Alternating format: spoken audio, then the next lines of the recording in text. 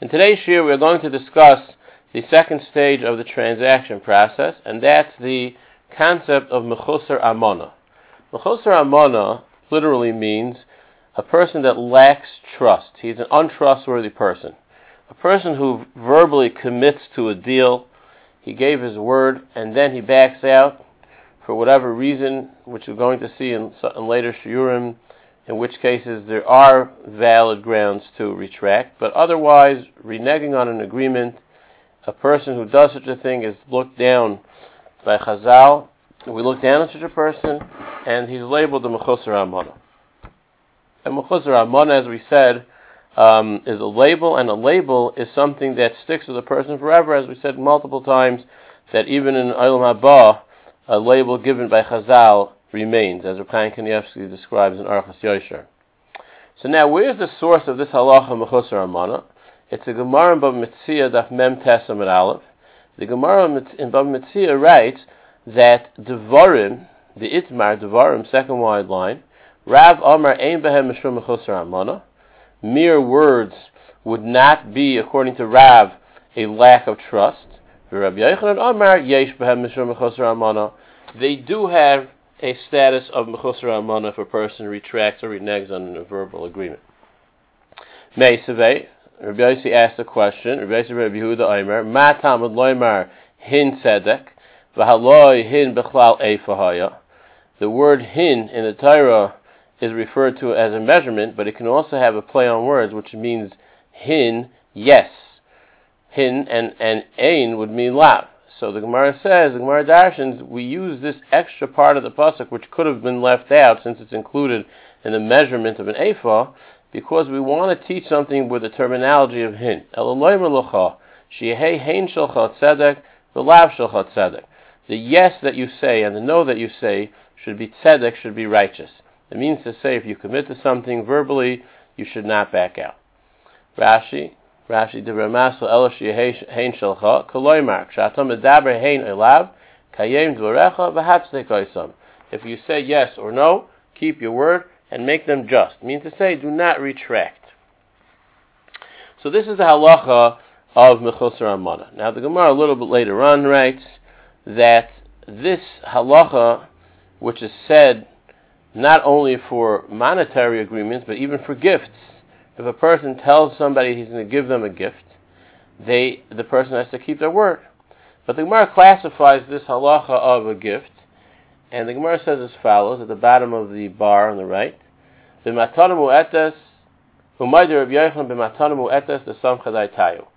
if a person gives their word that they're going to give a small present to someone else, and there's a smichas das, smichas das means to say they relied on the promise, therefore a person would not be able to back out, even though it's only a gift, and even though he's doing it on sort of out of the goodness of his heart, still, since the recipient relied on it, therefore a person should not retract. Now, it's obvious that if it would be a large gift, on the other hand, that would be considered a problem. That would not be considered a problem of mechusar amana, because a larger gift is something that a person would not rely on necessarily, because he may view that as an exaggeration. Someone promises to give their friend a car as a gift. Obviously, there's an exaggeration there, and therefore it would not be mechusar amana. Again, that would obviously depend on the person and the level of their means or whatever. If they're able to afford it, in certain circles that would be considered maybe a matana muetas, but for the general public, that would be considered a matana meruba. Now again, it depending on the person, you would have to judge. But just as a mashal, that would be an example. So this the Gemara is teaching us something that we would imagine is common sense. If a person gives their word to somebody, then to back out from the word would be simply improper. The Gemara tells us that besides it being improper, it's actually a halacha on the Torah. You have to keep your word. It's a halacha in Shulchan Aruch, brought down explicitly in Siman Reish Daled, in the next page in the Mar Mekaymes. Seif Zayin, the Mechaber Shulchan Aruch writes on Noisei v'Noisei b'Dvarim Bilvad, a person who conducts business at the stage of only a verbal transaction, means to say they committed to the purchase. Hareza roi loy lamed b'diburoi. it is fitting that he should keep his word, even though he did not receive any money. Obviously, you're talking from the angle of the seller. And there was no collateral given. If either side retracts, reneges on the agreement, even though it's not at the level of actually receiving cash, which would include a mishapara curse if a person tries to retract after already paying cash. Now we're talking prior to any cash transfer. It's considered nonetheless dishonest. And Chachamim do not view this person favorably. So this is the halacha known as Mechusar Amana. Mechusar Amana, again, is telling us that a person has to conduct even his verbal transactions with a certain integrity and not just be frivolous and change their mind without second thought. Now there's a discussion in the Sefer Minchas Pitim, one of the most important commentaries in Choshen Mishpat. In Siman Reish Daled over there, the Minchas Pitim writes that it's actually unclear if the source of the Isser is considered biblical or only rabbinical in nature. And he says that it depends on if we learn it out from the pasuk of Hin Tzedek, which the Gemara brought down. An alternative pasuk, which is also quoted in the Rishonim, is from the pasuk of She'eris Yisrael Lo Yasu Avla, which means to say that a Jew will not do an injustice.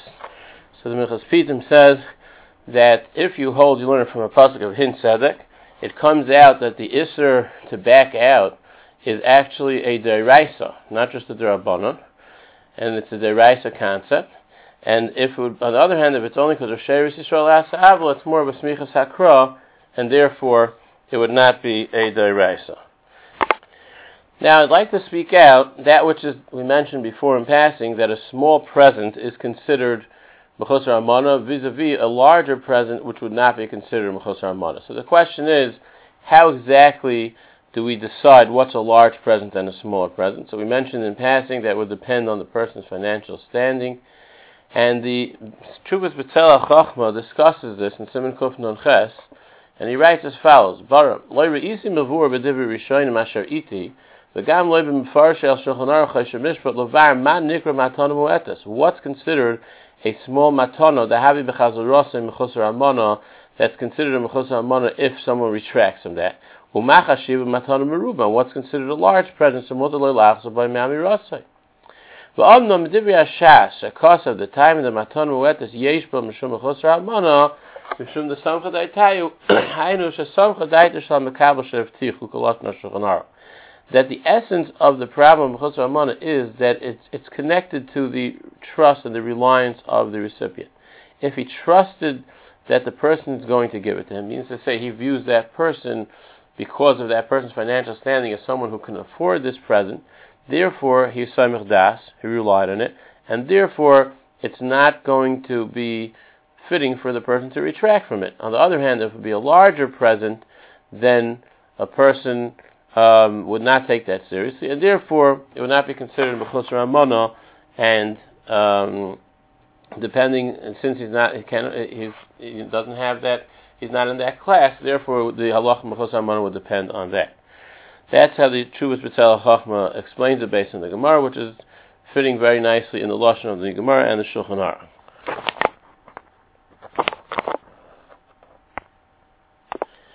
Later on in the piece of B'Tzelach Chachma, he writes that there's actually a very interesting application of this, and that is if a person tells their friend that they are going to sell them a piece of property, or gift them a piece of property, in that case, even if the person could afford it, it may be viewed as a matan meruba, as the B'Tzelach Chachma writes.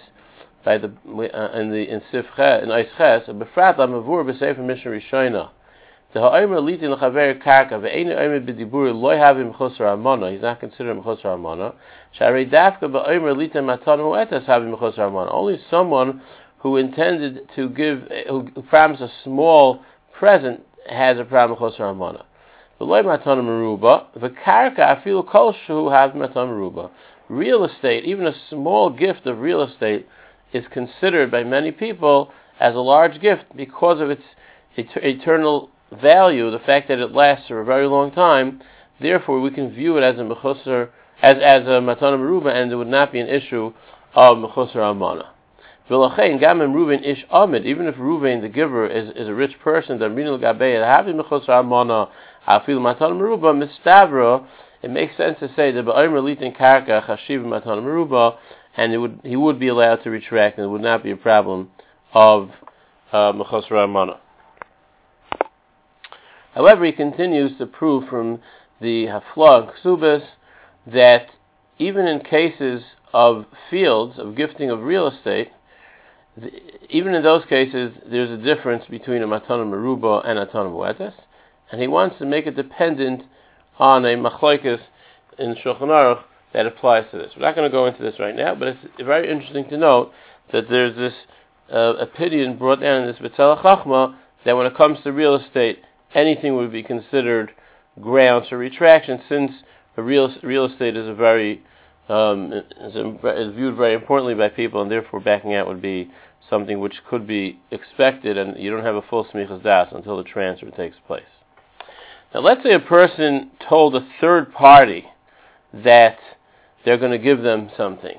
They're going to give something to someone else. In other words, Reuven told Shimon that they're going to give something to Pliny, and then he backed out. Is that going to be considered a mechusar amana?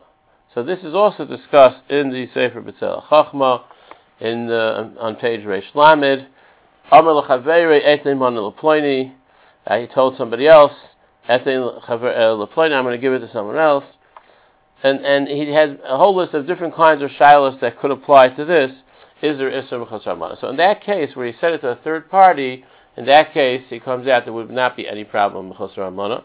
And therefore, many times when people will tell someone else, I'm going to give so-and-so this and this present, and then that person goes and tells this so-and-so, oh, I heard you're going to get the present, and then he's upset that he didn't get it, it would not be a valid grounds for a taina, for a complaint, because saying it to a third party would not have the grounds of mechusar amana.